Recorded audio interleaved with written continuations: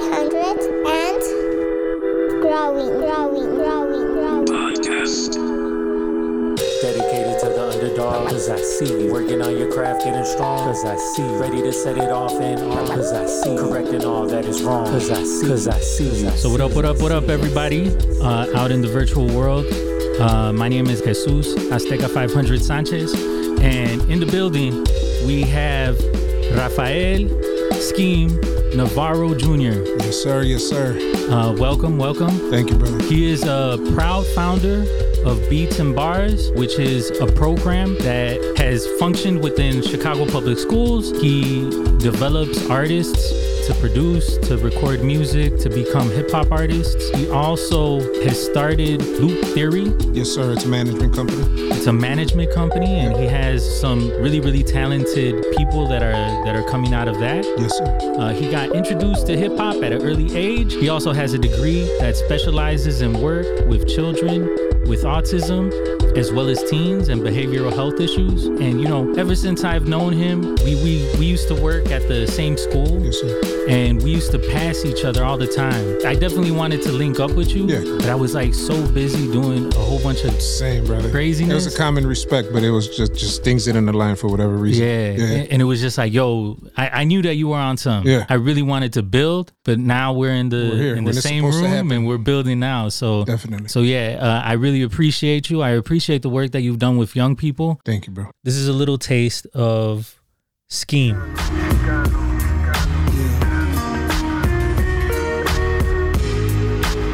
Soy chicano, nacido aquí, born here, con sueños de allá, dreaming of there. Yeah, I am a child of this country, the stepson of another. Born a Chicano cause I am a different color. And there's no place I can really call my own. The whites never liked me and my people sent me home. So I am here in the bottomless well, free falling in a race that will never excel. The son of immigrants just following a dream that many follow, but they swallowed in the scheme of things. Cause ain't no promise in tomorrow. A lot of people hunger for the mighty US dollar. That's what's up. Well, welcome to the 500 and Growing podcast. How did you grow up and what was your childhood like? Where did you grow up? I know that you said the West Side. But yeah, for sure, man. I was born in Humboldt Park, so in the region, so right in the middle of Humboldt Park. Grew up like Bucktown, Wicker Park area in the early 80s, and then moved out to Hermosa in the early 90s, you could say. Just not the best of neighborhoods, at that time. But, my parents had came from Mexico a couple years prior to me being born here. So, again, you stay where family's at. We lived in the same apartment building than my other cousins did. Just you kind of fall where the rest of the family's at, whoever came over here, right? Yeah. And so, but outside of that, man, I had a beautiful family. I have a beautiful family. I've been blessed with a mother and father that have shown us by example how to just be decent human beings. I have three beautiful sisters older sisters that have also just have been examples of what women, should be. Great mothers, great wives in that way as well. At least for me, the way I see them. And I was diagnosed with a blood disorder at about 3 years old. So that shifted my life a lot. I was sick from about 3 to 11 years old. In and out the hospital. I didn't have like a regular school schedule because I was always in and out the hospital. But that made me appreciate life in general because I saw a lot of shorties at the hospital that had worse conditions than I had. Yeah. Shorties that were in the playroom one week and then the next week they weren't anymore, right? So you start realizing mortality a lot sooner than you see it in the street stuff, but then like seeing it like that is,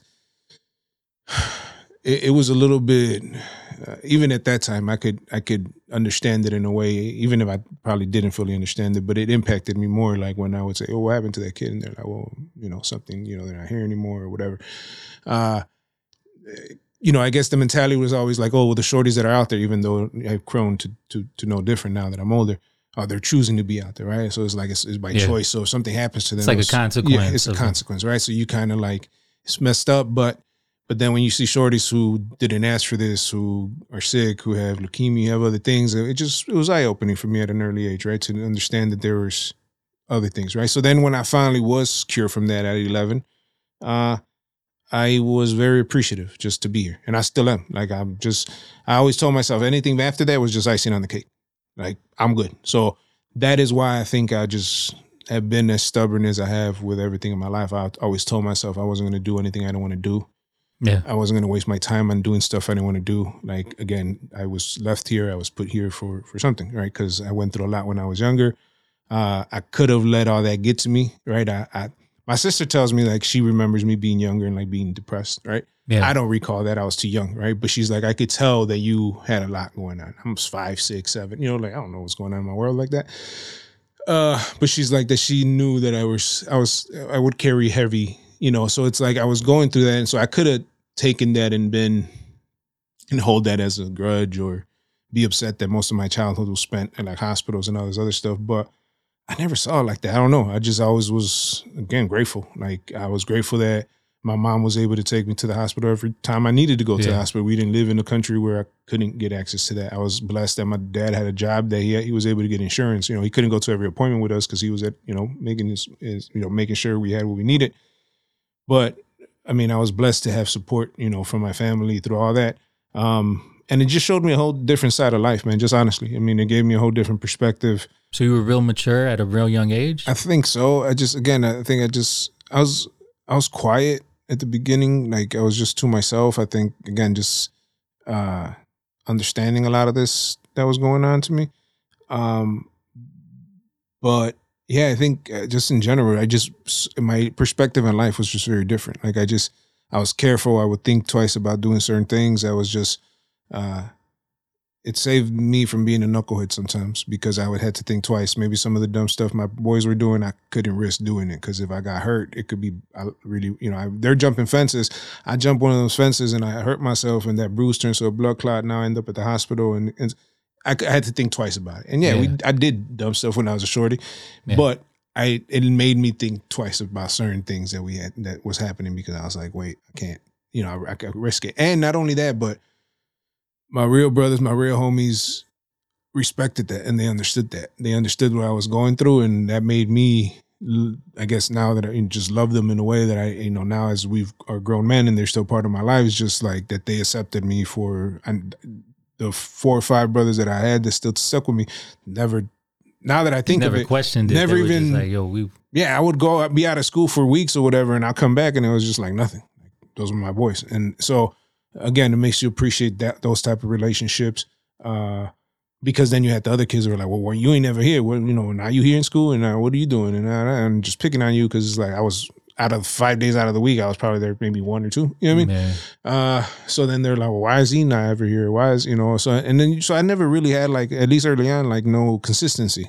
Right. Because it was always like, I could be good for a little bit. Then I got sick and I would be out for a couple of weeks and then I'll be back. Or if they had to do some treatments bro, I went everywhere. I went to Mexico. My mom tried everything. My mom and dad, we went everywhere to try the natural remedies. I mean, my cousins, my mom was just telling me last night, she's like, your cousins went, I don't know where, to some place to get some agua. I don't know what to bring to you.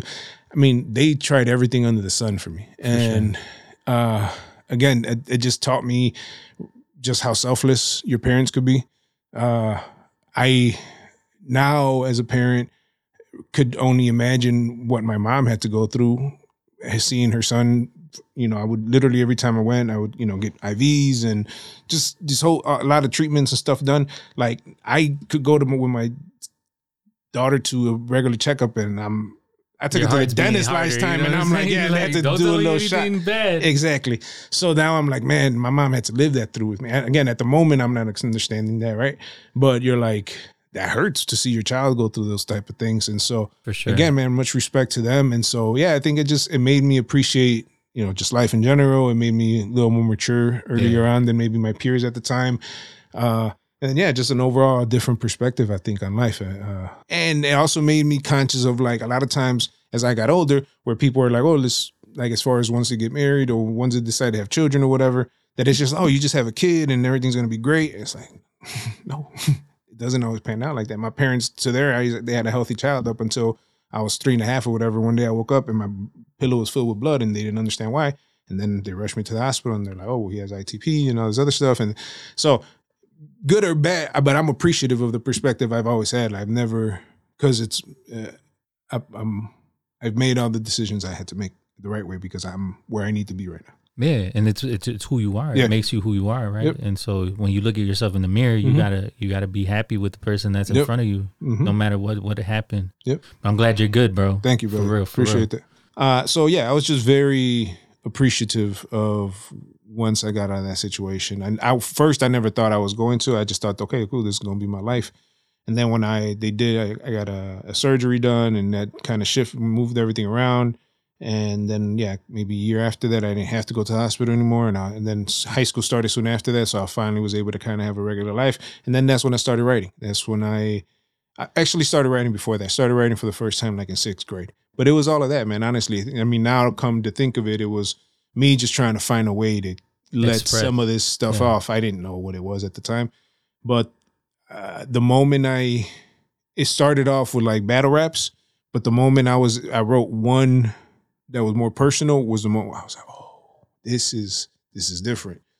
I was able to get some off that I haven't been able to tell anyone. And then that's when I was like, oh, paper and pen at the time became like my best friends, because I was like, okay, I could talk, I could say things that I wasn't speaking on, to anyone else. So yeah, is definitely the hip hop gave me as a young person, my identity. So you started rhyming when you were a little kid, or like in 6th grade? Like I was in 6th grade with my homies, like where we would write, after school, he would jot a verse, I would jot a verse, but we're at his crib kind of spitting it to each other, trying to figure it out still. Yeah. It wasn't like us, we knew what we were doing, right? Where did you go to school? At that time, I was at Jonathan Burr School out in Wicker Park. Okay. And so, me and my homie at the time, Ricardo, we always like rap. We used to write other, the rappers' lyrics just before you go online and get, Google the lyrics and stuff. So we were, stop, play, write the lyric, pause, play, pause, whatever, until you got the whole song done, right? And then I was like, oh, how do they do this? How do they structure the verse? Yeah. And then I was like, I'm going to write my own verse. And that's how it started. And then it was like a phase at that time. We probably did it for like 6th grade, all of 6th grade maybe. And then after that, it was kind of like whatever. And then when I got to high school, my freshman year, I met my homie Gustavo, and he was writing just same thing, just writing bars on his notebook in between classes or in the middle of class. And I went to ask him, like, what are you doing? He's like, I'm just writing raps. He's like, you want to write after what I finished? And I was like, all right, cool. I'm like, I actually used to write. And he's like, all right, cool. So then from there, that's it. Like he would just write a verse, and then he'll give me the notebook and I'll write like my verse after him, or he'll write 2 lines and I'll write the next 2. And then when me and him started doing that, other couple homies around us started rocking with it and started doing stuff too. And then I was probably like, I think a sophomore, we recorded our first song. Some guy invited us to a studio, it was one, I think me and like 4 of my guys. And it was the first song we ever recorded at a studio. And again, we're in high school. This guy's telling us he's going to sign us and all this other crazy stuff. But I stuck to it, man. I would go to open mics. Bateo Urbano in Humboldt Park was really big for me as a shorty. As a 13, 14-year-old, that's where I went every Friday to go spit my little verse that I wrote that week. It gave me confidence to be in front of a little stage, in front of a mic, in front of my peers. That was the first time I ever would do something like that. And there's another little coffee shop that my homie owned on Milwaukee by Western, and my homie Chantala's brother used to own it. And same thing, I would just go up there and do my little open mic, sign up and do my thing. But the reaction I would get from people very early on was like, it wasn't something that, again, man, you just try something because you like it and you enjoy it. But then getting that love from people, like, and them connecting with something. I remember because again, I started off just battle raps, right? So it's like, everyone's like, oh, okay, cool. But then I wrote a song that was like, the first line or one of the lines was like, they say my name's Rafael, like something, right? I kind of said it like, but my name's Rafael, or Rafael, but my name's Rafael. Something simple. But it was this whole song about like not belonging, not being from here, not from there. It was like a first version of this other song that I eventually did called Chicano.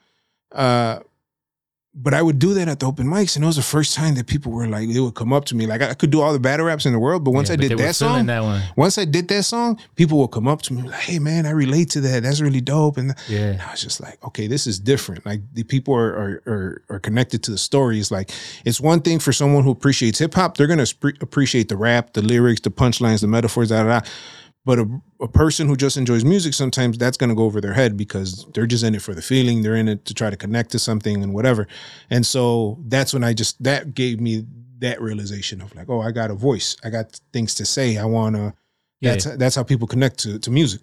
On that strength, like, what did you see growing up that you wanted to change? Because you were writing about these things, right? Yeah. So what were some of those things that you wanted to change? I think main thing for me is just like exposure, man. Like I just realized that I just wished we had more exposure to things because like, let's say even at 17 starting college, it was the first time I grew up, again, west side of Chicago, northwest side of Chicago, mostly Latino, African-American. Like it just, so for the first time in the environment that I was walking into, there was people of all ethnicities, of all classes. You know, I was going to Northeastern at the time. So even though it was a local college and stuff like that, it still it was a different feel than I went to Prosser, you know, I went to Burr and you know, it's Chicago public schools. It's the same kids that you grew up in the neighborhood. We know how it is, right? And so, yeah, I went to Northeastern too. Yeah. So there you go. So then when I went to Northeastern, it was just an eye opener for me as far as like, oh, okay, everyone's trying to figure it out here. And there's, you know, I could stand in front of someone in financial aid line that had a check written by their parents paying off their full tuition for the year. And then I am there, you know, trying to figure out my loan situation or whatever. And then you just start realizing like, oh, this all kinds of, that's when I honestly, for the first time in my life, you start realizing like, oh, there's different kinds of people that have different lifestyles. And you always think like, you know, screw the rich, you know, we're poor. But it just gave you a realization that's like, oh, this person kind of grew up like this and it's not their fault either. But, you know, it's just kind of like having sympathy and compassion towards one another and just kind of have a better understanding of the world. But it took me to go to college to kind of have that worldly experience. But the main thing I thought was just that exposure. Because then I was like, man, if the homies knew that this kind of world existed, even the conversations we were just having in classes, things that I was thinking about that I wasn't thinking like this in high school, just professors that would make you actually think and shit. And I was just kind of like, man, just exposure. I wish that was one of the things that even to this day that our shorties had more exposure to things, because even I rock with a lot of the kids still from Little Village. They'll still reach out to me whenever. And not too long ago, the homie Eder, yeah, he's been out of the school for now 4 or 5 years now, but he still reaches out to me. And he asked me one day, he wanted to talk to me about some stuff he's working on. I brought him over to the house to just talk. And on our drive, just from his house on the south side to the north side, he's like, hey, is this still Chicago? Wow. Right. He's like, man, it's nice over here. Like, is this still, you know, it's like, oh, this is, you know, and I'm like, not only that, but this is all you. Like, you deserve everything here, over there. Like, just that, man. Again, realizing that the lack of exposure and how much of a difference that makes when you're exposed to people of different lives, conversations that you haven't had, just people putting you onto things, food, environments, just anything where you're just like, man, this is different. There's more to the world. That little, whatever it is, but that little curiosity that those things bring is enough to want sometimes people to chase for more. And that's what I think was one of the bigger things that I always felt. And to this day, I think is a big piece for us to grow. I took shorties to college campuses and stuff like that you could just see their eyes like, oh man, there's a whole different world. And again, college isn't for everyone, and you know, everyone has their own opinions on things. But those are examples that I have where you could tell kids were just taken from one environment to the other, and you could see the shift in them. You could see, like, same thing with the Beats and Bars class. It's just like thought process, things that they weren't thinking about, things that they weren't understanding. It just exposure. That's it. I think that's been one of the biggest things that I've come to understand is it's just a huge need, man. Yeah, I think that the reason why we need that is because Chicago is a very segregated city, especially on the south side. Yep. You know, like everybody lives in their little pocket, and nobody gets out of their little pocket, because we're always told that you shouldn't get out of your little pocket because you're safe in the pocket. Yeah. If you go to the other side, you go across the street, or you go on the other side of the viaduct, it's going to be... It's territorial. Yeah. It's, yeah, for sure. And then I just think in general, just like you said, it's you know, a lot of kids feel it's not safe to leave that bubble, to leave, but that's been the biggest thing for me. I think once they get that opportunity, just your mind, opens up to the possibilities, to other things, different people with different experiences, lifestyles, things that you didn't even think possible. It was just couldn't fathom. It was some TV stuff or something like. So yeah, man, I think it's a big thing to get that exposure early on. So I just owned up to what I was early on. Like, this is what I am, and it was the first time that I had something to identify myself with, because we're all looking for that as young people. We want to attach ourselves to something. That's why a lot of brothers end up in gangs and things like that, right? Yeah. And so I wanted to attach myself, but I didn't want to be in a gang. So I was like, what could I do? And it was the first time I went to a local hip hop show here. It was to see typical cats in Logan Square at some loft. Yeah. Second floor loft, dark as hell. Makeshift little stage, but they killed it, right? Yeah. And they're dope, man. Man, this is dope, right? And even them, the group was like one African American brother, one white dude, and an Asian dude, right? So I was just already was like, oh shit, this is different, and then the crowd too. It was like white folks, Asian folks, black folks, Mexican folks, or Latinos, whatever. I was just kind of like, oh shit, okay. But again, because and this was happening in Humboldt Park, so I was like, wait, this is my neighborhood, and y'all coming to this show over here? You know what I mean? So it was just kind of like, okay. And again, I was like 14 and 15 at the time. And so it was just brought the worlds together to me, where I was like, oh, this is, we're all here because of the music. Y'all like the music. I like the music. Yeah. So this is the one common factor between all of us. And I was just like, cool. My homie Caesar, though, visual at the time, who is Panic's brother, who connected me with Panic. And that's how I got in the moment back then. He taught me the hustle, though, because I was doing shows with him at the time. I was like his hype man, and he would let me do a couple songs, in between the set. But he would come off stage, and he had a mouthpiece on him. He could sell a CD, because he didn't care. He wasn't shy. He was like, yo, buy my shit. And I could see I was more timid at the time still, and I wasn't in front of people's faces doing it. And he walked out with money, and I didn't. And I was just like, all right, I'm gonna change this, because I want to walk out with some money too. So then I started doing the same thing. It's just like, talking to people. And that's when I realized sometimes the people want to rock with you, but they're shy themselves, or they think you're going to be whatever, right? And so sometimes they want to approach you, whatever the case may be. And I just had the benefit of people rocking with me. Honestly, I've been blessed to be co-signed by some of the most respected artists from here in the city. At the time when I was younger, I was doing Chicago Rocks, and I performed at Metro when I was 18. You know what I mean? Like, I did stuff that at the time I was like, why am I even here? Like, then I was just paying dues at that time, going pass out flyers, going to the radio station, meeting random people. And, and so I was just out here, bro. I was just out here. I got exposed to shit, and I didn't care if anyone didn't understand what I was doing. My fam didn't get it. Mexican parents, my sisters. Yeah, what was that like? Bro, complete opposite.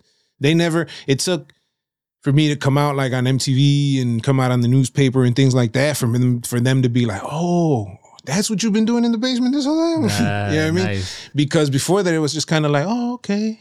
Or like when I would come out like with a CD, pues a ver si este sí. Like they were expecting some like, and I was just like, I don't get what I'm trying to build here. And it was okay. But one, it was like, you don't get the music. You don't connect with it in any way, right? They're Mexican. I'm talking, my mom and my dad listen to only Spanish music. I'm not speaking a word of Spanish in my shit. And it's rap. So it's fast and it's content that they don't want to hear, right? So there's no connection there. My sisters the same way. They all listen to Spanish music. So they weren't, but it never deterred me. But my homie PNS, from the moment when they told me, he's like, look, man, don't stress about like your fam now. He's like, just worry about the day your mom needs to pick like which house she wants or like what color car she wants and stuff. Like they're not going to get it. Just work for what you want to, what you're working towards, and it'll happen. And don't worry about if they get it or not. He's like, because one, it's going to mess up where you create from. And then you're trying to create to try to impress people that at the end of the day, doesn't matter, because the people you got to impress are going to be your fans and the people who are actually going to be at your shows. And, and so I was just like, you're right, I got to just do what I got to do. And, and so, yeah, it took some time. It took years, a lot of years for them to understand it. But it felt good when they finally showed up to a show. You know what I mean? It felt good when I finally got some support. What was that like? It was dope, man. It was surreal. Where was it? My sister Anna came to one at Zócalo Urbano, which was the Bate Urbano spinoff, and Pilsen. And so it was a little community space, and she went there for the first one of my shows. So that was the first time a family member went, and it was just, again, how did she engage you after the show? She just like, I could not believe that was you on stage, because again, off of stage, I'm chill, I'm and on stage, I'm a completely different person. So she was like, well, I've never seen that side of you. And she's like, that's really dope, whatever. So, and we had a successful release party at the dark room, and my mom and my sister showed up. Did you know that they were coming? No. So you were just I was just performing, and I saw my mom. You saw them in the crowd? Yeah, that must have been powerful. Yes, it was, man. It was very powerful. But yeah, I cared less about it as I grew older, like as far as them getting it, but not that I cared less, but I was like, they're gonna get it when they're gonna get it. Like it wasn't as important as when I was younger for them to understand why I was putting all this time in. Because at some point when I was younger, they were like, why are you spending all this time writing? Like, go outside and do something. And I was like, you understand what I'm trying to like build something here, right? And I was trying to, but they don't. It's like they didn't get it. It was very hard for them to understand it. And so then part of that was also, as I grew older and I kept making music, why I made the transition to also make Spanish music or music in Spanish was because I realized that there's some stories that I wanted, not necessarily my parents, but a wider audience. Yeah, just a wider audience. And the stories that I was saying, if I said them, if I wrote them in English, the people who the story is intended for they're not going to get to understand it. So it's like, that's what I was like, I got to make the shift. There's certain stories that I got to say, but they got to be said in Spanish, and in order for me to get the person that it's intended for. And so, but in that's when the first time I did songs like that was the first time my parents also were like, oh, okay. Cause they could get a little bit of what I was saying, and it wasn't just BS, and it wasn't like, and so I was also in a much better place in my writing. And, by this time I was really confident with my flow in Spanish. I was, doing great at writing songs. So I was just talking about more impactful things as well. And so I think it just finally made sense to them. Coming out in Tribune, coming out in Oi, the couple TV appearances, things like that, it just reassured them in a way that I wasn't crazy all these years, that I was actually trying to do something. At the end of the day, most parents don't care how you go about doing that, honestly, as long as you do it, right? They just want to see their kids well off and do right. But I was just very headstrong about just doing it my way, you know? But along that, like you mentioned earlier in the intro, I did get my degree, and I did that for my parents, right? So I went to school. I'm grateful for it because it has given me opportunities. I wouldn't have worked at the school where I met you if I hadn't gotten my degree. And so, but I know for a fact at times when I felt like quitting, the reason I didn't was because of my parents. Because this is why they came here. They want to see their kids. And at this point in time, only one of my other sisters had graduated from Loyola. So I was like the last one that was going through college. So you have 3 older sisters? I have 3 older sisters. And then you're the baby boy? Yes, sir. Yep. Okay. My wife gives me shit about that all the time. But she's the only girl. She's hey, bro, you know. she's the only girl on her side. Yeah. But she's not the youngest, but she's the only girl, so I still give her shit. But yeah, so yeah, man, at the time I just wanted to see that through for them too, right? Yeah, for me it was a different experience, but I think it was because I was in the South Side. Yeah. The South Side is different. We're very tribal. Yeah. And so there were a whole bunch of cousins and family members that were like, bro, why are you trying to be black? Like why are you trying to be black, bro? Yeah. Why are you hanging out with black people, bro? Like, and so I was able to be part of a crew. And then I was going to Inglewood on the South Side. And so a lot of people didn't understand that. The one thing that I was doing though is I was b-boying, I was writing graffiti and rhyming and producing, and so it was just like everybody was like, it's a phase. It's a phase. He'll get over it. He'll get over it. And so one thing that was really important to my crew was learning your history and learning your culture.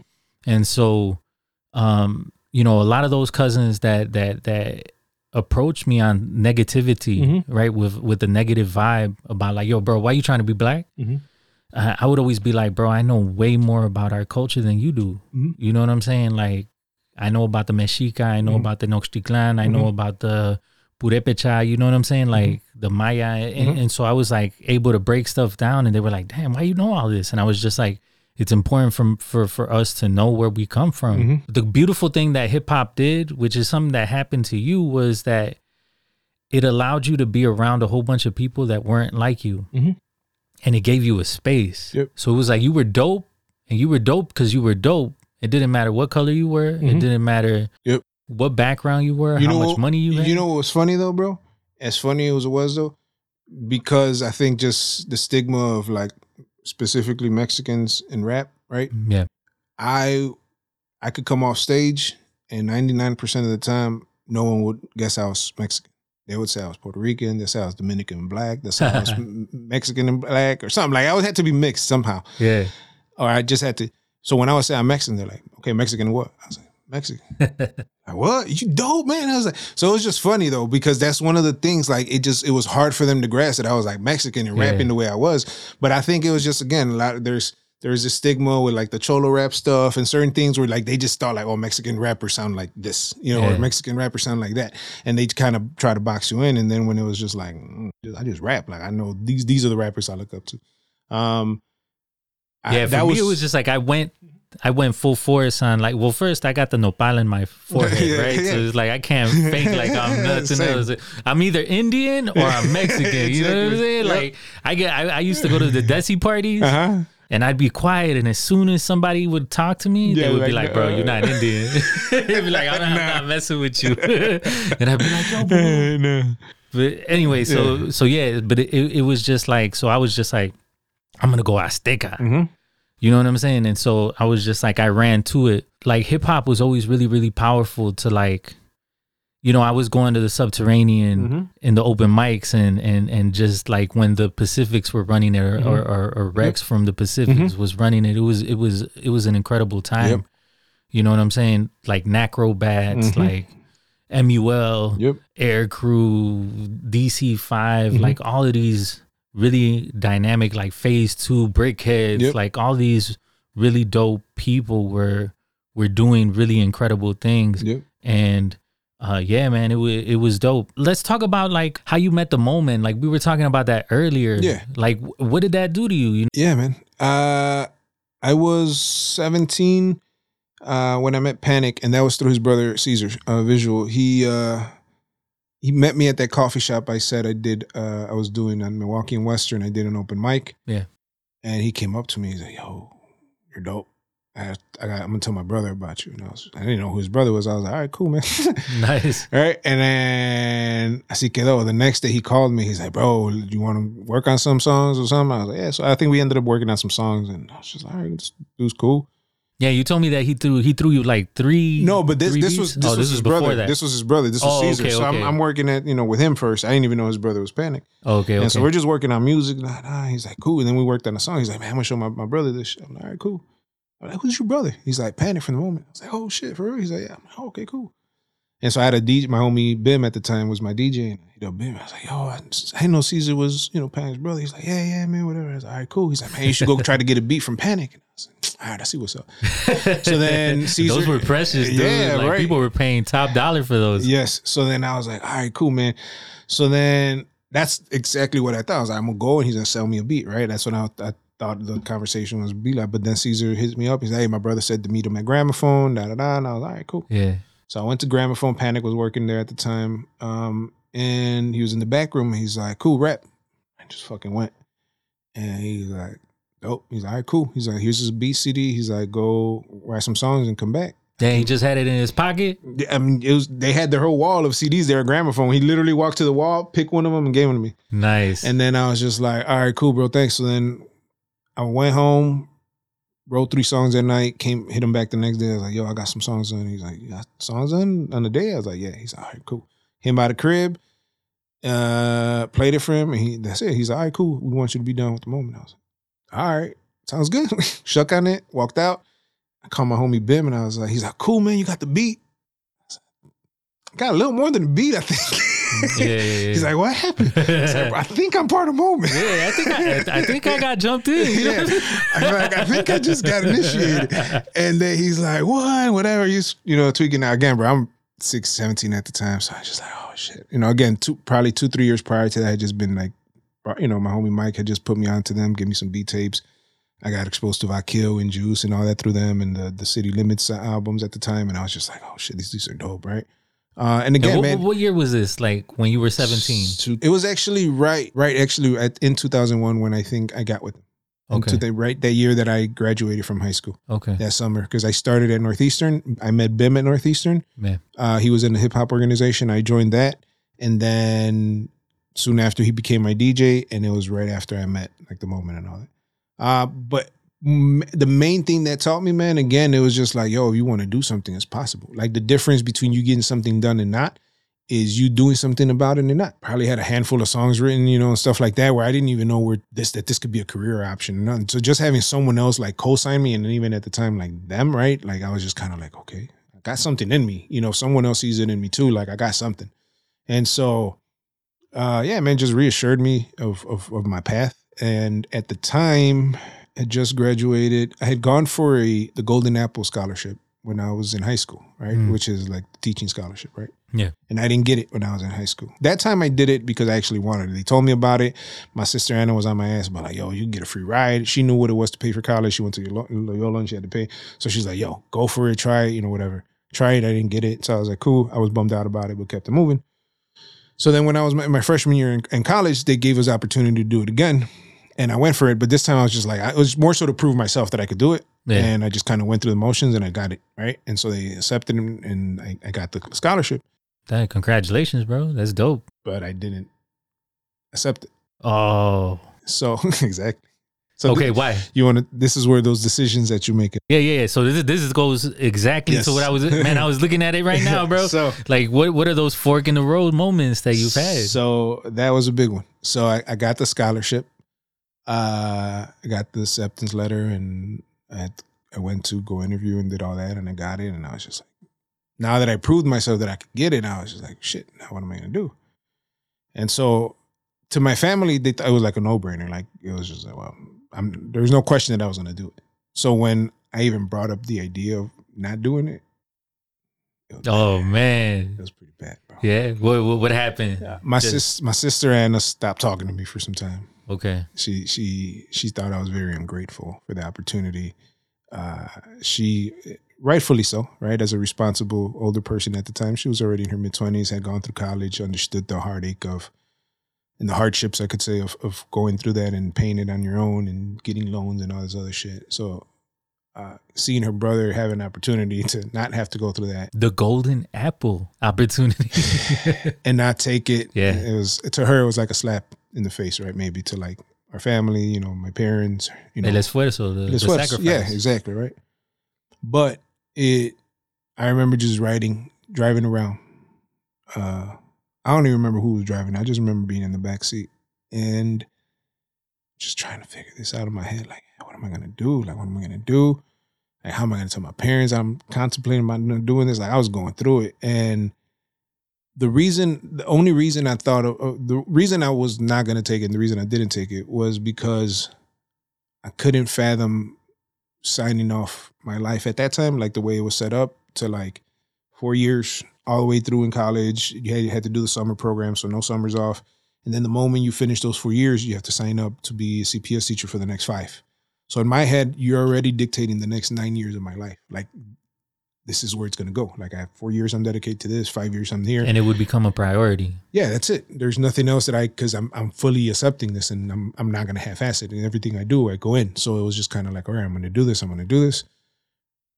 And I couldn't live with that because, again, it goes back to everything I've been through as a kid. I'm like, how are you going to tell me that now you're telling me what I'm going to do for the next 10 years of my life?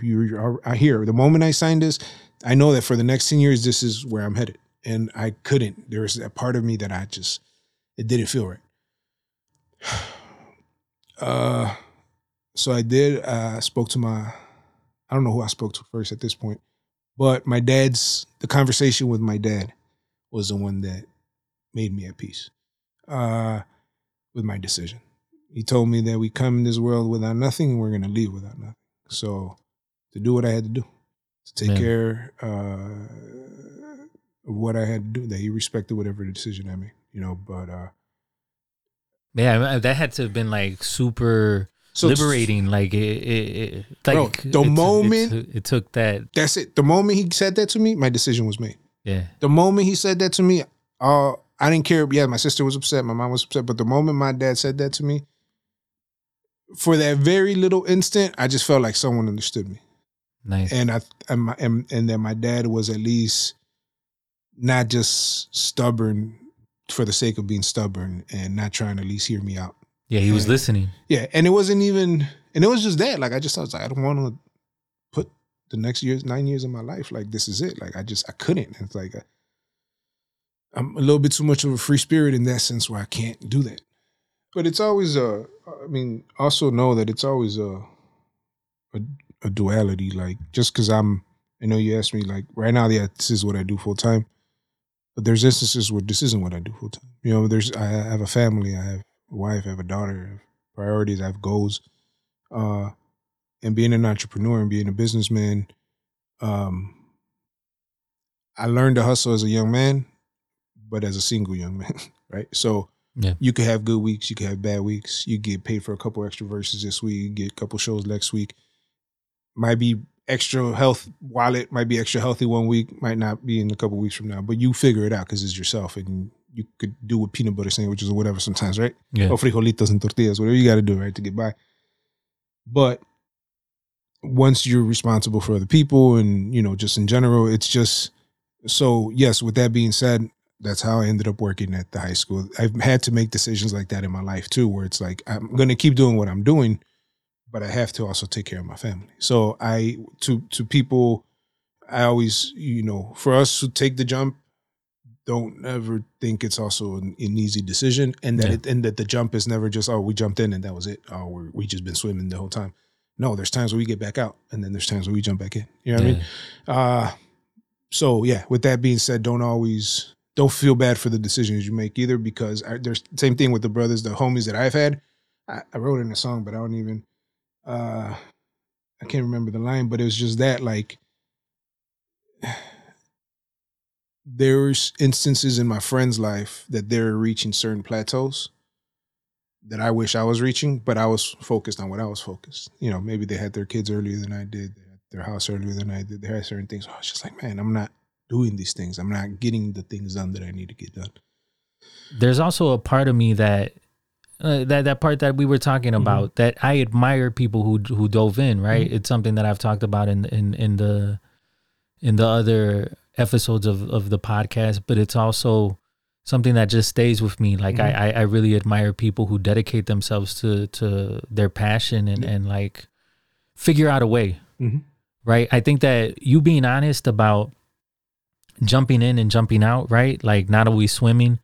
That's like, thank you. Yeah. You know, like the listeners will hopefully, you know, see and feel the truth that I feel, right? Like, cause trust me, bro, I've jumped in where I nearly lost everything. Like I've jumped in where the people around me didn't get it anymore. Where it's like, what are you doing? Like, why are you still, like, you know, I've done it to that point where you need the life experiences in those times as well to come back to what you're working on. And sometimes you need that to sustain your business, because if you're trying to build something, you need income, you need funds, you need finances, you need whatever. So it's like, if you got to do our jobs, if you got to do the hustle's the hustle.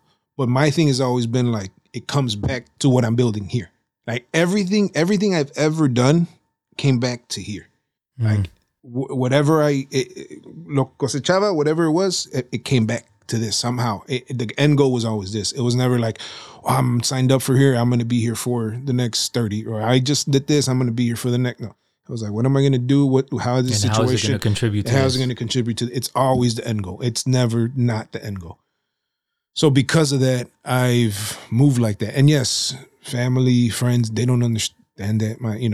It's not the normal way of doing things. It's not, whatever. But I'm okay with that, man. Again, my life wasn't normal in the beginning. I've been okay with me choosing to live the lifestyle. I've been obviously very appreciative of just having the support system. Even when my parents didn't get the music and my family didn't, I still had a house. I still had a home.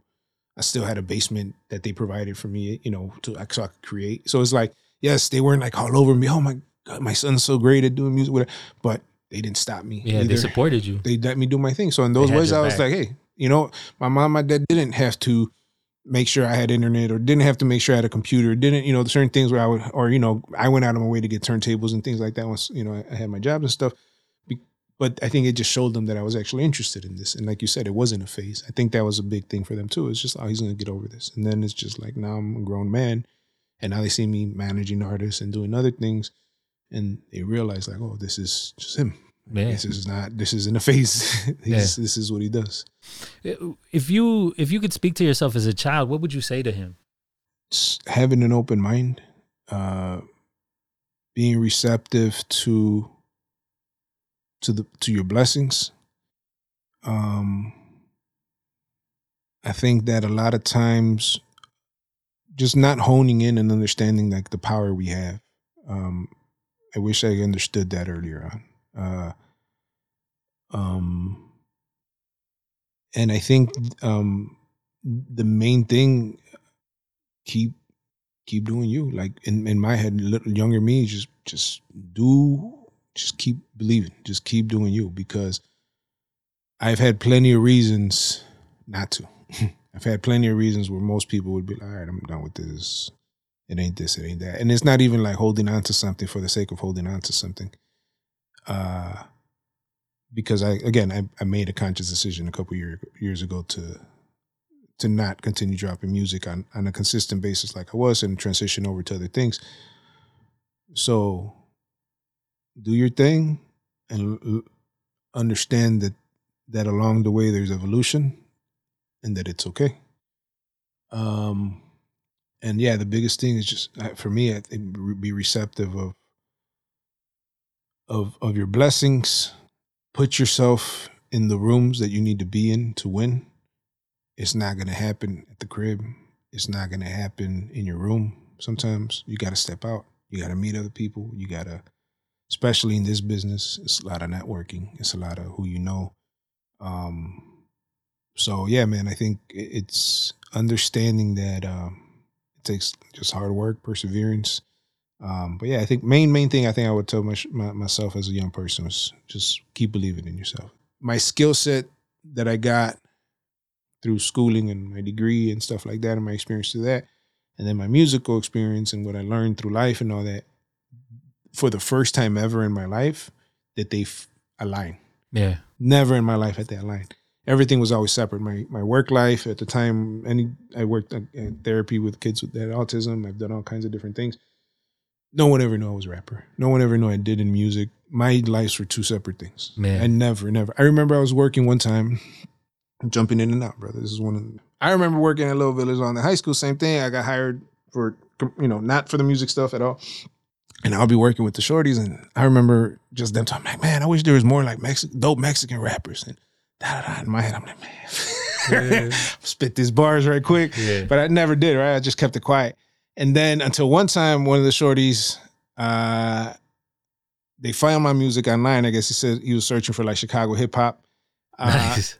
And he came across my shit. And so I was in the hallway, they're in the hallway, and one of the kids spit one of my lines. And I was like, fuck. That's pretty cool, dude. It was cool, but they were trying to fuck with me. So then he said it, and as soon as I turned around, he looked at me. And I was like, oh, so I kept it moving. I went into the classroom. The moment I went into the classroom, one of the other shorties was like, hey, Mr. Navarro, I got to talk to you. And I was like, oh, shit, I already know what's up. So the jig is up. So then I came over to him like, what's up, bro? And he's like, you rap? I was like, bro, focus on your school stuff. Let's go, right? So I kept it moving. And they're like, nah, bro. And then some other kid called me over. He's like, yo, you rap or you got a twin? I was like, nah, I rap, but we'll talk later. And so then after that, the whole week, the story was that I rapped. And everyone was like playing my music in the lunchroom and shit. And it was just funny, right? But then I remember telling the shorty who found the music, he came up to me. He's like, hey, man, you should, he's like, oh, you should, I don't know what, like, look out for him, whatever. He's like, because I put you on at the school or whatever. He's like, I'm not going to lie, Mr. Navarro, if you were whack, I probably wouldn't have said nothing because I wouldn't want to embarrass you. He's like, but you're kind of dope, so it's okay. Nice. So I was like, cool, bro, thanks a lot. But from there, I met Tat at the time. And for those that don't know, Tat was the resource coordinator for Little Village Lawndale High School. He was in charge of some programs during the day and some programs after school. So he was pretty much building the community school. He would build the enrichment programs. He was funding programs like the poetry group, like Beats and Bars, like the anime club. And so he had all of these young people figured out what they wanted to do and then would make a club for them. At the high school, he got me the funding for the program. And Amen. Rest in peace, Tad, dude. That dude earlier was incredible. I said how that period in my life changed. Tad was one of the main reasons why that period in my life meant what it meant to me. All right, tell me about Tad. Tad, I'll tell you my story. His impact, bro. His impact. That was the lesson he taught me. I learned a huge lesson from him. And where it's like, fam, don't matter what you think life has set up for you. Like, so one of those. That was one. But the main thing that I walked away was, one, his selflessness about just wanting to help, wanting to just good when a person's good, right? But the impact, the legacy that he did, even in the short time that he was with us, the impact he had for so many. Again, the same small realization I had in the Beats and Bars classroom was, it was one me, but there's 20 of them. It's like, fam, Tat had hundreds of them and thousands of them, and he impacted that many people. That's when I heard Shorty's at his funeral, and then just in general, the rapport he built with them. Some people could be here 100 years and don't do that, bro. He had people dressing up in costumes, bro. Yes, bro. Like Care Bear costumes, yes, and just being cool with it. Yep.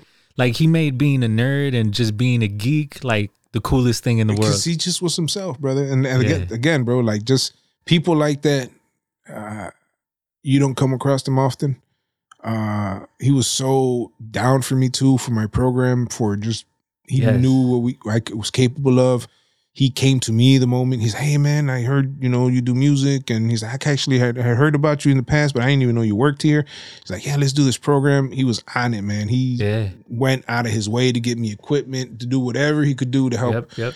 Yeah. So that brother, selfless, man. That brother honestly would be like, you would be like, yo, I want to build a spaceship.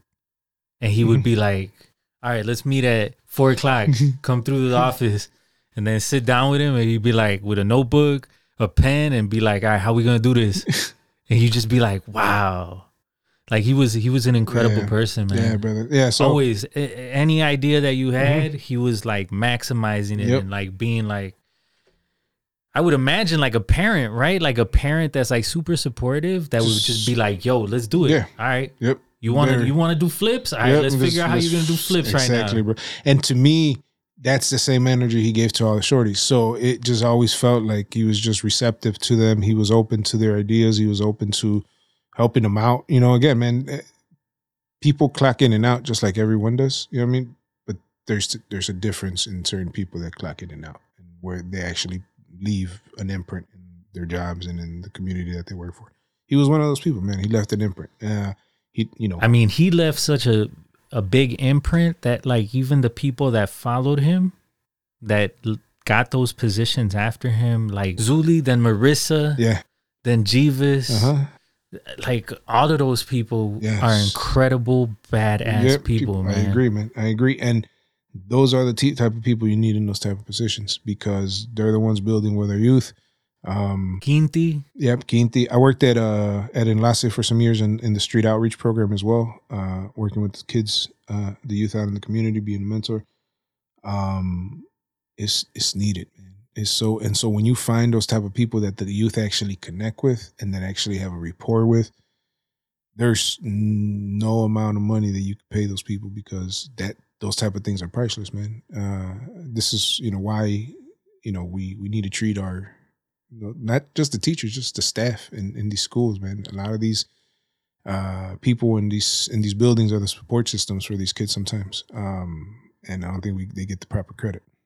But overall, just people who have that type of character, man, they're very valuable and indispensable in that way because they're needed, man. They're needed in our community, and so Ted he left a great legacy, and I think all the people that you mentioned after him amazing people in their own right. And I also think his legacy was partly why they had to live up to continue striving to offer that type of support and service to the kids, because they knew how Tat did it, and he left a standard to uphold. And so I think for that reason, they, outside of them having it in them, because you can't fake that shit either, right? So outside of them being amazing people and having that in them, I think it also they felt that they had to do his work justice. So yeah, man, that's a brother that every so often I think of, and a life lesson overall, just something to to be mindful of, be appreciative. But that was it, my legacy. He taught me that. He literally taught me that. Like, what do I leave behind? This is it. Like, I leave with nothing. Like, yeah, I've always thought like that, but the big piece was the legacy. Like, what impact did I have? What did I leave behind? And honestly, that's where, like, even because then all the music stuff, like, okay, cool, I leave music behind, and yes, I get that, but it's like, what else? Who else did I impact? Like, honestly, that's why when I started Beats and Bars and everything, I was like, man, this feels so fulfilling. Mm-hmm. I'm happy. I don't ever have to rap and do an album myself ever again. This is beautiful here. Yeah. If I taught myself how to rap and I gained the respect that I did just so now these brothers could respect me enough to sit here with me and build with me, I'm good. Literally. And that's why, because I went from doing music full time, I had my daughter at 30, and then I was like, okay, I'm not going to half-ass music, and I'm not going to half-ass being a father. So I'm just going to be a father. I can't really, I don't know how to half-ass shit. With my music things, just you're gonna end up unhappy too, because you're not doing anything. Be pulled on both, exactly, and I'm like, be resentful on both ends. Exactly. So then I was just like, I was trying so hard to juggle it. I was trying at that time. I was like, no, I didn't know any other lifestyle. I had just been going this whole time on my own. In that sense, yes, I had with my girl, I had been, my wife now, I had been with her at the time for 8 years or 9 years already. So I already knew that was solidified in a way, right? We had built a solid relationship, but I had the support from her where I was doing my thing, right? But now us having our daughter, I mean, just the sake of just being a responsible person, I was like, all right, cool, I got to figure this out. And so, yeah, I started working at some other place, and then I got the job at CPS. But it was that process, because so once I made that decision where I was like, I'm not going to make music anymore, I just stopped writing. I stopped doing everything. I just literally stopped. That shit was kind of hard because I went from being a full-time artist, this is all I knew. And I was honestly closest to my peak that I had ever been. Like, again, when I started, I thought, I'm always going to be like just an underground rapper because I make underground music, and so I'm just going to be like this underground independent rapper. And then when I started doing different shit and going a little bit, just doing a bunch of random features and just trying shit where I wasn't afraid of, I could do anything. I felt I could get on any beat. I could kill any beat. I could do it my way. I didn't care. I was even like write a song, fucking like a Mariah Carey song. I was confident as confident could be. I would tell my manager at the time, like, yo, put me on a song with any fucking rapper. I will claim my spot on that song. I was just confident, bro. So I went from that to then just stopping, right? And not only that, but this was the first time I had labels reaching out to me, because I started also at the time, it was 2012, 2013. I started doing Spanish stuff.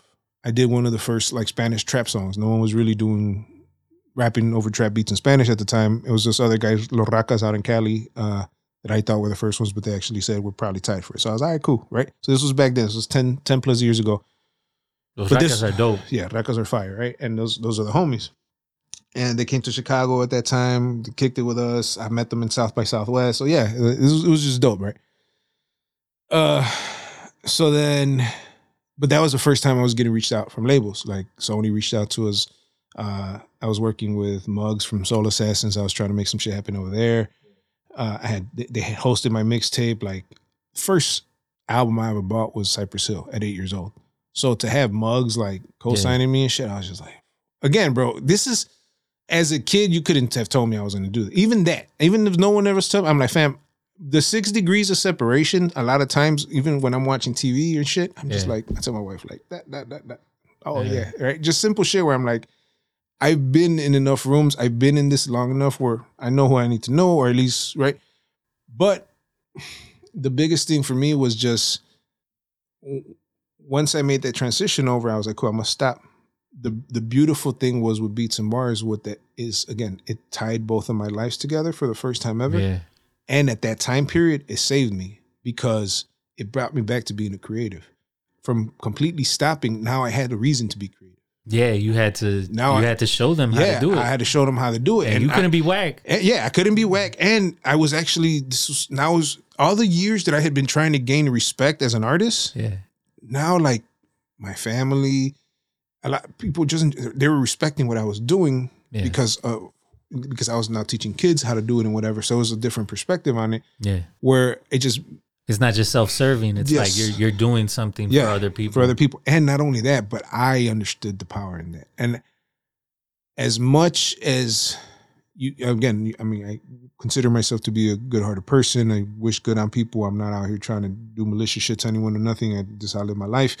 You think that sometimes that's enough to just be like good to your, not to cause harm to anyone, but it's like, what are you doing to give back? What are you doing to, and I hadn't been doing anything. My life was very, again, self-serving, bro. And you don't think of it as you're going, but it is. It's just because you're trying to reach your goals, to do your things, to help your family, to do, But I think that it's because when you, like, when you're young, you're so involved in being young in this experience that you like dive into that. Yeah.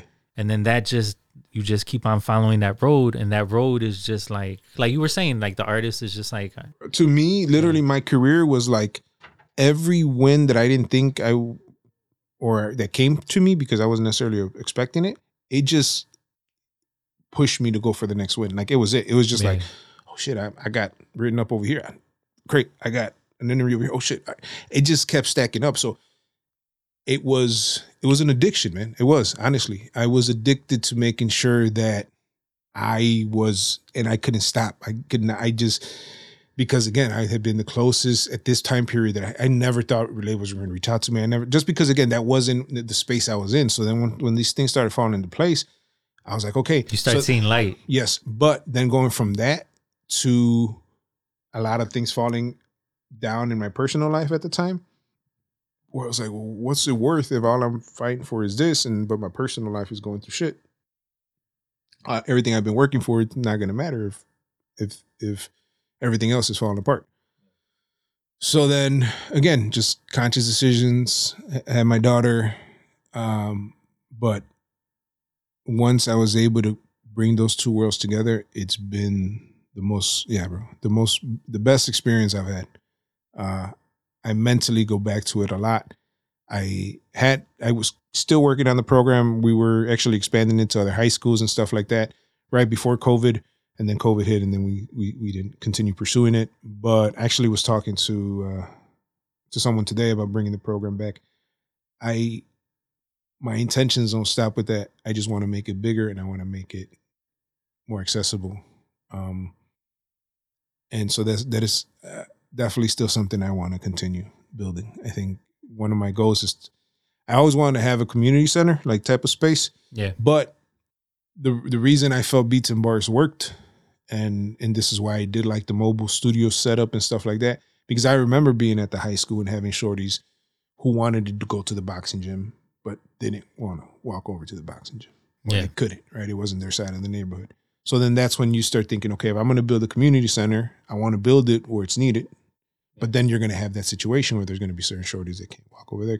So then when I started doing Beats and Bars at the Enlace office, and then I could get those kids in that neighborhood to come through, and I was doing it at the high school, and then I get that's powerful because I'm bringing it to them. I'm not, and then I started taking these kids from Beats and Bars to Loyola to do a little radio interview.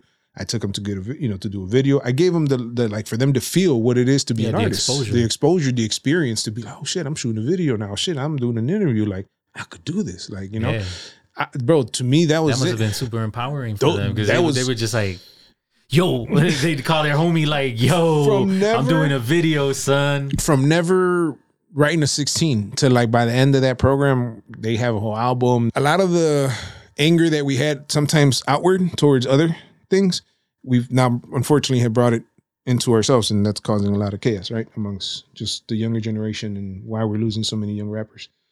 But I think that, again, spaces like Beats and Bars made me realize like a lot of these brothers, all they need is that. How do you? So now you're managing these artists, right? How do you like? Do you talk to them about? I'm positive that they're tempted to like do the trap like style of representing your hood or representing yourself or representing your crew, right? What do you tell them? Do you tell them anything? Do you just let them? How do you engage them? For sure. So as of right now, most of the artists I've worked with don't have that type of content. Okay.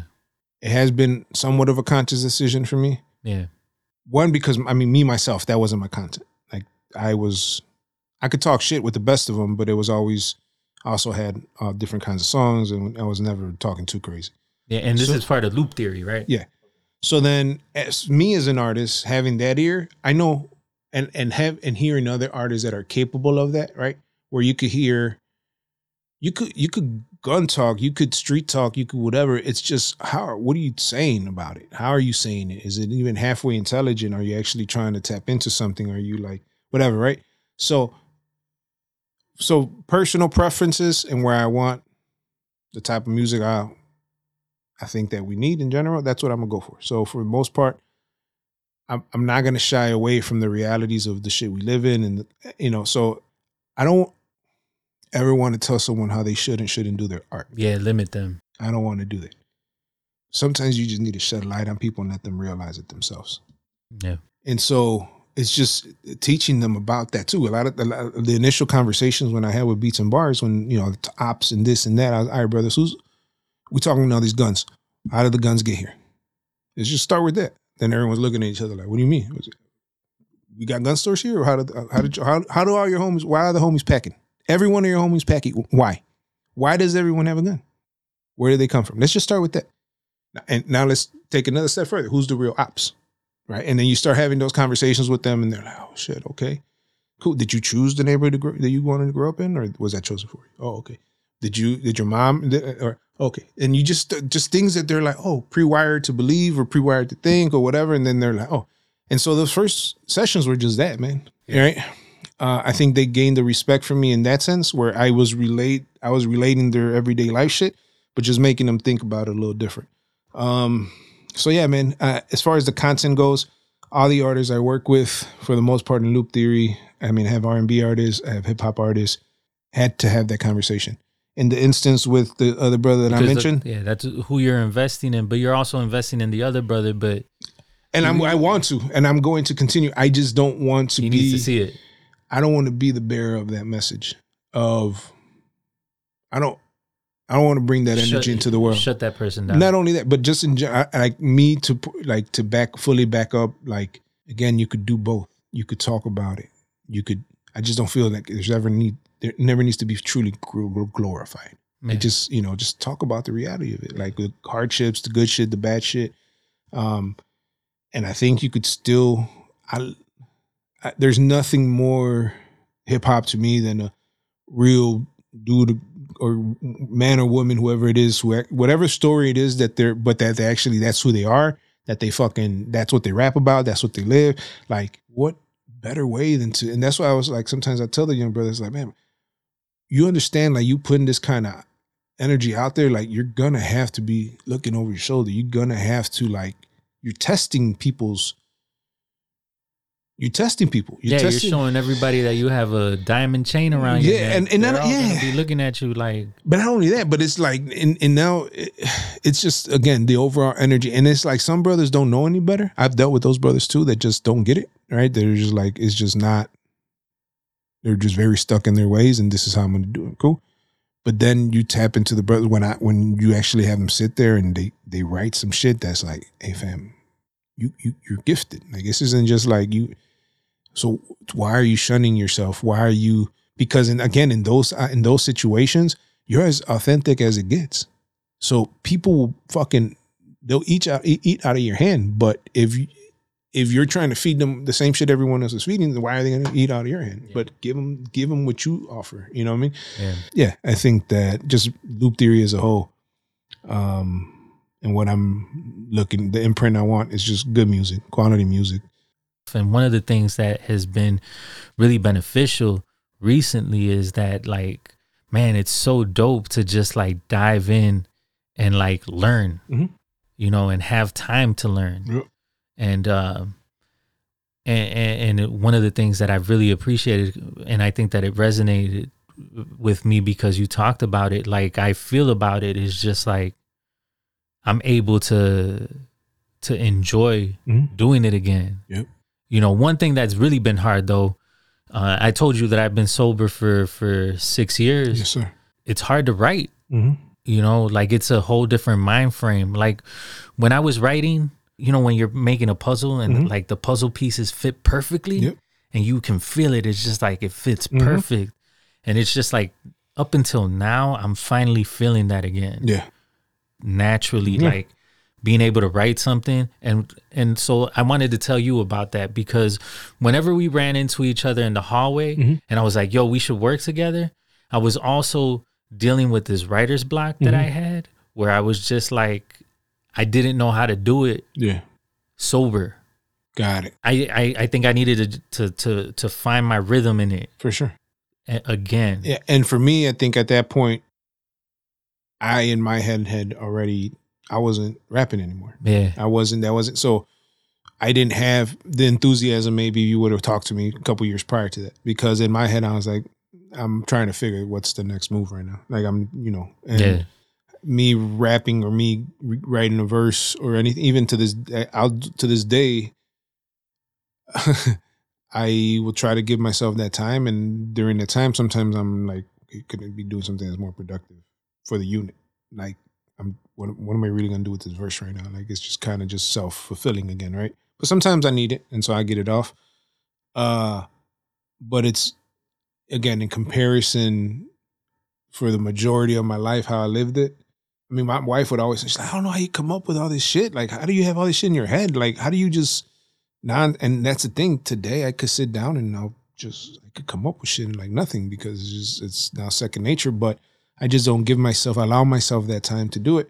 But there's nothing for me more fulfilling in those as far as being creative. Like, I'm not thinking of anything else that's happening in the world for that little instance. I don't have any worries. I don't have any concerns. I'm just focusing on the beat, making sure my flow's fucking, you know, seamless and whatever. Like, I'm not so yeah, man, but I'm excited. If you ever want to work on something, let me know. For sure, man. Little by little, I've been toying with the idea of working on some stuff. I've actually, these last year, I've been writing more like corridos and stuff. Yeah. The Spanish stuff. Yeah. So that real quick, and I know that your time is precious, and I want to respect that. So there are a couple more questions, but the one question, because you just spoke on it, is like, how did you get into corridos, and what are the impact? Like, how have you felt the reception of that? For sure, man. I had been in tune these last couple years to just the shift that was happening with the younger generation of Mexican artists, specifically out in Cali, and then just all around. So my nephews put me on. I was paying attention to the music from afar, and I was already fucking with it because a lot of things that I was hearing as an artist in myself, had always been trying to tie like hip hop and Mexican music somehow. Yeah. I could never find the producer. I could never find someone else to work with that kind of understood the sounds that were happening in my head. So when these young brothers, the reason I was attracted to it right away is because like, I'm like, all these kids are hip hop kids. Yeah. Real quick, where's your family from? Mexico de Nuevo Laredo. Well, my mom's from San Luis Potosí. My dad is from Matamoros, but they were raised in Nuevo Laredo, Tamaulipas. So we say we're from Nuevo Laredo, Tamaulipas. Okay. Yeah. All right, so but go ahead. Right at the border, yeah. So, again, first music I ever fell in love with, first music I heard at the crib was always Spanish music, corridos, Ramon Ayala, Carlos Jose, all that stuff, right? Yeah, that's why I was asking. Yeah, so that's what I listened to first before I listened to anything else. So I grew up with that music always. But yes, in school or in high school, it was always an older genre, right? It wasn't for the youth, so it was never. It was your chore music. Yeah, and not only that, but it was like never cool to listen to it, right? It was because hip hop ruled everything, right? Yeah. And so, being a Mexican American kid, but being exposed to hip hop and being exposed, like, yeah, I like the music in Spanish, but look how cool this hip hop shit looks, right? So, and how dope it sounds. So, I was obviously attracted to that as well. But I always, again, so through my own artistic stuff, I started tapping into the Spanish stuff and all that, trying to bridge those gaps. So then when I started seeing the corrido stuff happen in the younger generation, understanding it and like, again, realizing like, oh, these are hip hop kids that just chose this route instead of the hip hop shit because for whatever reason, right? But it's like, no one's wearing sombreros anymore. Everyone's got, hoodies and Jordans and, everyone's talking how they're the best shit, hip hop, boastful shit, now they're talking, this shit in between records. No other genre does that but hip hop. So it's like, this was to me like, oh, this is just hip hop in corrido version, right? And it's like, and more than anything, I was happy. I think a lot of times there was I don't know if it's maybe not necessarily the generational thing. I don't think sometimes just people for whatever reason choose to deny their culture, right? For whatever reason, we've had a lot of, unfortunately, Mexicanos from certain, because again, we try to assimilate, especially first generations, we're trying to go to college, we're trying to do, some of us assimilate a little too much, right? Yeah. And where we try to be too much, and where it's, I don't listen to Spanish music or corrido or knuckles shit or whatever, right? Yeah. But I was never like, I'm proud of who the fuck I've been always. And so to me, it was just second nature. And more than anything, I fucked with the music. I loved the music. I was like, yo, these kids are dope. Like, this shit's dope. Like, and then what brought it home to me was my nephews really started getting into it. My nephews started bringing their guitars. They started learning how to play guitars. They're singing corridos. I'm just like, yeah, okay, this is infiltrating everything. Like, this isn't just, so I was just like, okay, this is dope. Like, I loved everything. But more than anything, like, I also felt no one is giving hip hop its props in that circle. Like, no one is saying, hey, all this shit a lot of it is coming from hip hop. A lot of it came from hip hop, the styles of this, the that. People are halfway rapping on these corrido beats now and shit like that. Now the corrido guy is also doing trap records in Spanish. So it's like all these lines are being crossed, but no one's acknowledging. No one's actually saying, hey, fam, all this shit came from hip hop. But it's like everyone's taking the sauce from it. So I just want to be, that the same way as an artist, I was here to bridge that gap. And I felt I was well respected among circles where I could bridge that gap. I want to do it on this side now. I feel like no one is necessarily speaking up on that. No one is giving its credit where it's due. And no one is blending the cultures in a way where I feel, in a way that I confidently feel we could do it here at Loop Theory. And so that's why I started Loop Theory Internacional. Because again, the same way, the reason I started Loop Theory was because I was like, oh, there's a lot of, I started seeing the next generation of Chicago hip hop, right? The guys that came under me were the Chances, the Vic Mensahs, the Sabas, all these guys that somehow figured it out on their own independently. So I was like, okay, cool. This next generation. And then in general, the whole overall consensus around young people was like, oh, I don't want to sign to a label anymore. I want to try to do this shit independently. I could upload my shit now and whatever, right? So I was like, these artists don't want labels. They want business partners. They want managers. They need a team around them. They don't necessarily want to sign to a label. So then that's why I was, all right, I'm going to start Loop Theory. I'm not going to start a record label. I'm going to start a management company because that's what they need. They need guidance. So same thing it was just as easy to do Loop Theory Internacional because it was the same thing. There's a lot of young grupos. I feel like a lot of times everyone's trying to get a slice from the same pie. You know what I mean? Everyone's kind of, and so I was just like, maybe if I come out from this outside perspective, because I'm not coming from this scene in particular, I'm coming from hip hop R&B world and I'm bringing it over here. I think we have a sauce that's special because everyone else is trying from the other side. Everyone's coming from the corrido side, trying to break into now this other side. And no matter what, it doesn't sound as genuine. Sometimes it doesn't come off as, and so I feel like that's the advantage that we have. But more than anything, I realized the same thing. There was young talent here in Chicago that needed that guidance. So I started writing for my nephews. And so that's where, again, I just kind of got into, I was like, okay, this is dope. Because now I got excited because I was able to do the things that I had been hearing in my head as an artist all those years before, where I was like, oh, now I could do it here. So I was like, cool. So then I started doing that. And then I picked up a group called Generación Especial, and another guy called Es Chicano. Es Chicano does pop, corridos, reggaeton. He does across the board. He's a great artist, producer. And then the guys from Generación Especial, I heard Lalo, se llama Lalo Tumbao. His voice, they're all 18, 19 years old. They're all young men. But I heard him, I mean, I just, right away, I was like, yo, it's fire. Like, and again, man, it's beautiful to see that it took the younger generation to not run away from our culture, but to run to it. And that's why I respected these young brothers and sisters. Because for so many years, we were told that shit wasn't cool, that shit wasn't, so it's like, fam, the older people that should have gotten this and that should have been the ones to like get it, we're shunning it away. It took the younger generation to be like, nah, that's us. I want that. I'm going to make this shit cool. That shit takes, bro, that shit is, so to me, that's why I'm like, yo, to me, it's an open playing field right now. The same way it was in hip hop.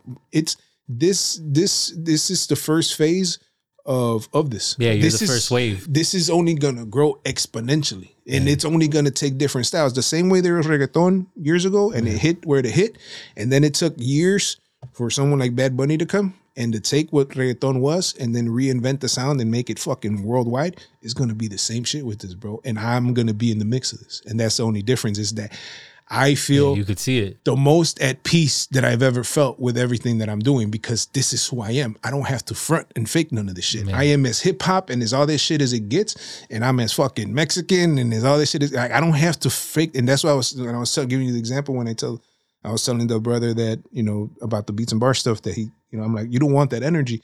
It's like, why not be able to be yourself? I want to be able to be in an interview and I have to be tough and hard or this because I got this image to uphold. It's like, this is who the fuck I am. Like, I'm good. And so if you're confident in who you are as a person, like, it doesn't matter what another person necessarily thinks of the art or this or that.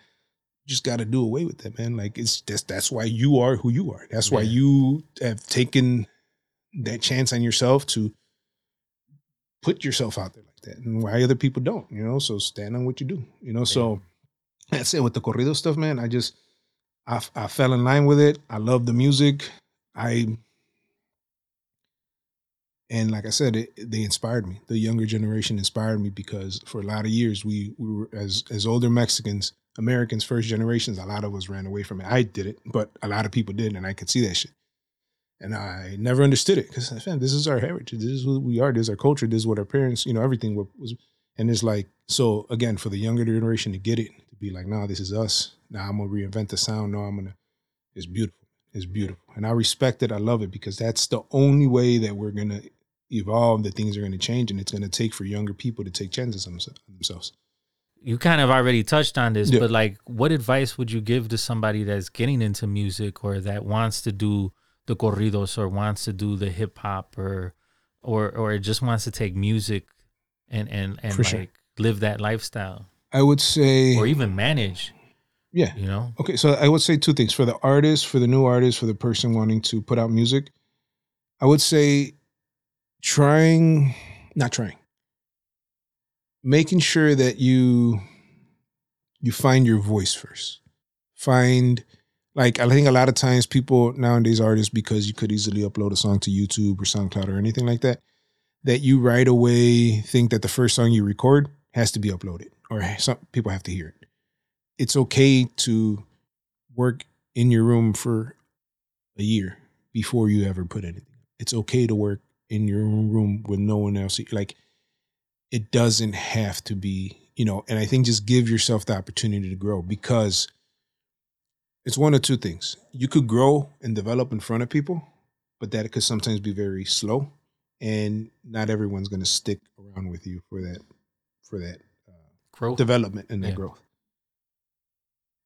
A first impression means a lot, like we know, right? So I think just give yourself that opportunity. Don't put that pressure on you that like people are expecting your music to come out. No one is necessarily waiting on it. Like, just trust me. And that's not a bad thing. Like, no. Yeah, because you could surprise them. Yes. Why? Imagine if you would have waited a year or two to hone this perfect project and no one knew you did shit. Then when you drop that shit, all the homies are like, what the fuck? This is what you've been working at? Saba did it. Yeah, exactly. Yeah, exactly. Right. There's people that is like, no, I'm going to perfect my craft. And so that's it. I think for younger people, because I think that line before we could record a song, but it didn't leave our computer because we could burn it on a CD or whatever the fuck, but that was it. Now it's like, yo, I just got to upload a button and that's it. It's up for anyone to hear. So it's like people are hearing the shitty song that the artist probably should have never put out. And that's going to be, well, I'm never going to check his song. This shit was whack. Yeah. You know, I'm not going to wait till he gets good in a year or two. Like, you know, whatever. I'll come back, you know, I'm going to go listen to the shit I do like. So it's like, just give yourself that opportunity as a new artist to find your voice, be comfortable with your music and put out a product that you want to stand behind. Just because you put a verse to a beat, and you're like, oh, it's okay. Like, just it's the same way like the guy who's shooting, you know, fucking baskets at the, you know, at the court. He's not saying he's in the NBA the next day. You know what I mean? It's just like play your position, do what you got to do, put in your work. And so that would be the main thing I think a lot of artists could gain from, because I think we just put pressure on ourselves that doesn't even exist sometimes. And then for the people that want to manage, I would say work with artists who want it just as bad as you do. Work with artists whose music you really, really, really fuck with. And you have to you have to really like the music, because if you don't, then there's no motivation to want to push it. So for me as an artist, that's as a person with an ear of an artist, that goes first and foremost. I'm in the music business. I want to make sure my product is A1. So, you know, just making sure that, and just obviously make good decisions on behalf of the people that you are responsible for. You know what I mean? Think of them, think of how your actions affect other people, because now you're on their clock, they're on yours. It is a big responsibility. Someone else is putting their career and their life in your hands in a way, right? Because they feel that you could help them navigate this world. So, you know, just make sure that you do good by the people you work. That's it, man. I think you could do good business, do good by people, and still be successful. How can people reach out to you? Man, it's social media or my email. Social media is Scheme Navarro, Instagram, Twitter, Facebook, I think. How do you spell it? Scheme is SCHEME, just the way you spell scheme, and then Navarro, Navarro. I was for the majority of my artist's life, I went under Scheme. So a lot of my early releases were under Scheme, the stuff on the moment and all that. And then when I started releasing stuff on my own, when I started releasing stuff in Spanish, I made the decision to switch over to Navarro, because I got interviewed at Univision. And the lady said esquema. And I was like, that's not going to work if I'm going to really be doing the Spanish shit. And at this time I was really tapping into that market. So I was like, let me switch it up. But then I was also older, where I was like, I felt too old to try to come up with a rapper name. Yeah. So I was like, man, I'm going to just use my last name, Navarro. So it sounds kind of cool. All right, fuck it. So I went with Navarro as a name. I went for the last releases that I've had. So Scheme Navarro on social media, or booking at looptheoryinc.com is my email. Anything Loop Theory related or anything like that, you can check out looptheoryinc.com. Man, we're an artist development company, management company here in Chicago. I am here to put the next generation of Chicago music out to the world, help them out, help the artists, just help them learn about the music business, and just have partners that they could build with, man. So when they do walk into these labels and they do walk into these brands for partnerships and things like that, that they have some leverage, that they build shit on their own, and we're not here waiting for any of these companies to save us. You know what I mean? We're here to build our own shit. Like I told you last time, or I told you earlier too, I don't think we got to destroy anything to build what we're going to build. I think we could do it side by side. Whoever does it, there's a lot of people who don't agree the way things are going right now in the music industry, and the things that we have. Yeah, streaming is crazy. So, and that's my thing. The structure works for the people that it does, and it's worked for far too long that's not going to get disseminated or dismantled anytime soon. So it's going to exist. So my thing is just like, cool, let that exist. But I know there's enough people in this world unhappy with that system that if we could side by side build another system that could work just as well for artists, give them the option. And then the ones that want to rock with us will rock with us. And I think that I'm comfortable in doing it. And then another piece I didn't mention is we also do distribution with Loop Theory. So I also, normally people distribute, they have to go through a third party company. They have to go through CD Baby, TuneCore, whatever, right? DistroKid, something to distribute, or one of the boutique distributors, right? We don't. We have our own software. We deliver straight to all platforms. I don't have to go to a middleman. I don't have to go to a third party. I am the party. So not a lot of people in the Midwest, or not a lot of people in general, have access to this. So I'm able to give just distribution options to artists out here as well, as opposed to just managing them. So we're also able to distribute something that Ghazi out in California did with Empire, who is someone who inspired me. So yeah, man, we have a lot that we have to offer. We've built something really great for the city in the last couple of years. I think now these next couple of years, it's going to be just time to show out and show what we've been doing, man, so far. Thank you very much for coming. Thank you for your time. Yeah, for sure, bro. For your knowledge, for your experience, your story. Thank you. All right, brother. Well, thank you very much for coming. Yeah, no doubt. So Appreciate you, it. Rafael Scheme Navarro Yes, Jr. Sir. Yes, sir. You know what I'm saying? Yes, sir. Always representing and really, really fresh MC, but now we know that you're managing and that you're doing incredible things, bro. Thank you very much for sharing your story. Appreciate it, brother. Thank you. All right. Thank you for having me. 500 and growing. Dedicated to the underdog, cause I see you. Working on your craft, getting strong, cause I see you. Ready to set it off and on, cause I see you. Correcting all that is wrong, cause I see you. Dedicated to your craft, read and study the math. Making goals and taking a stand. Original, so you trailblaze a path. In tune with your inner master plan. Visit 500andgrowing.com for more creative content. Thank you for listening to the 500 and Growing podcast. Remember that we have incredible guests that have featured in previous episodes, so please look back in the archives and listen to their inspirational stories. And remember, go to 500andgrowing.com for more creative content. 500 and growing. Podcast.